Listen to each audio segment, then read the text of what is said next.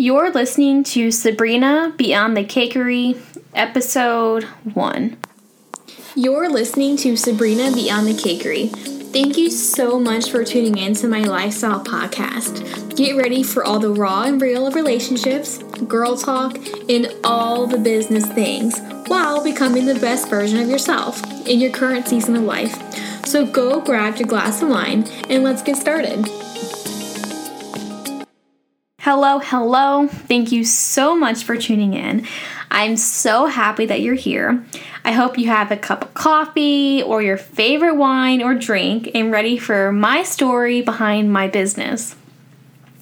So this episode is for you to get to know me and my story. So if you're new here and you don't know me, I'm Sabrina, and I own and operate Sweet Memories Cakery, which is a home-based bakery here in Fredericksburg, Virginia. And a lot of you probably don't know, but I actually work full-time as well. I am an insurance agent for State Farm, and I specialize in auto insurance. So my baking business is actually my side hustle for now until I can go full-time, which is hopefully soon. We're almost there, just not yet. If you're creative, then you know the struggle of every full-time business owner telling you that you need to take that step. If you're anything like me, then you got bills that need to be paid, and my business isn't quite there just yet. Almost, but not yet. So if you are working full-time and running a side hustle, we can hustle through it together, and I want you to know that I am cheering you on. So I have actually been in business since 2015, but I went to culinary school and graduated in 2017 with my associates in baking and pastry arts. Although I started my business in 2015, I really didn't kick it off until after I graduated. I had more time on my hands. When I was in school, I was a full-time student, and I actually worked full-time as a waitress too. So after graduation, I had a lot more time on my hands and a lot more time I can focus in my business. One of the most questions that I get asked is why baking? Why did I choose baking as my career path? Well, for one, who doesn't love sweets? But what actually got me into baking is Cake Boss. Yes, I say Cake Boss. It was summer going into my 8th grade year when I was in middle school, and I spent the entire day watching Cake Boss. I was just amazed at what they could create, and I wanted to do everything they did. So I started baking anything and everything. Most was just cake box mix that we got at the grocery store, an occasional recipe on Google. But I do remember this one time I was baking and I wanted to make chocolate cupcakes, but we had no cocoa powder.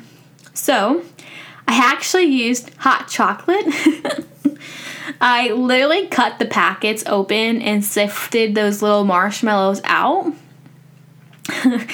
And I'm pretty sure it wasn't that bad, if I remember correctly. But that's always a funny story to tell. But I grew to love this trade and how therapeutic it was. And I just fell in love with the food industry altogether. So when I was in high school, my school offered a vocational program where the 2 blocks of the day, you would be in a hands-on trade class. You would go the first 2 blocks of the day or the last 2 blocks of the day, and they offer classes like culinary, cosmetology, dental, HVAC, electrical, auto body. So I got accepted in the culinary program, and I was so excited. But it was actually nothing that I thought it was going to be. And my teacher was awful. He was not a positive influence on any of the students. I don't know if he was trying to live up to that Chef Bransby stereotype, but he was so mean to all of us. And it actually made me grow to hate baking. And I was actually going to start looking into like a different career path. But during that time, my older sister was actually getting married, and she asked if I could do her wedding cake. So I did it.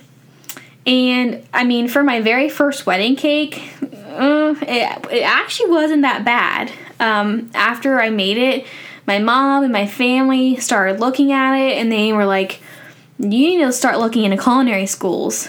They weren't going to let some jealous teacher ruin my dream.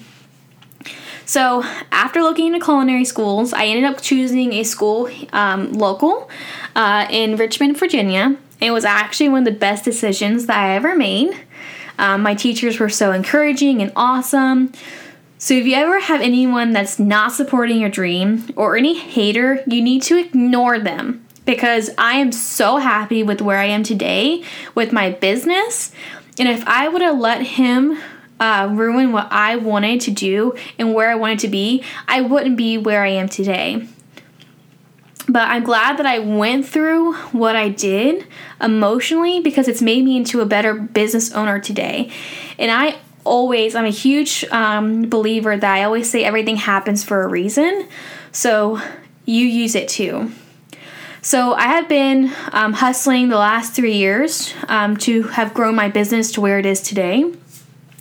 A lot of long nights that turn into early mornings, to if I even go to sleep at all. Yes, I have pulled numerous all-nighters, and I just know one day it's all going to be worth it. My husband can definitely vouch for me with those all-nighters, and if you're listening, babe, I love you, and I'm sorry for always being grumpy after them. But I decided to start this podcast so y'all can get to know me and, me behind all the cake and cookies and bakery items that I make. And one of my goals for 2020 was that I wanted y'all to know me on a more personal level. So this podcast is going to help.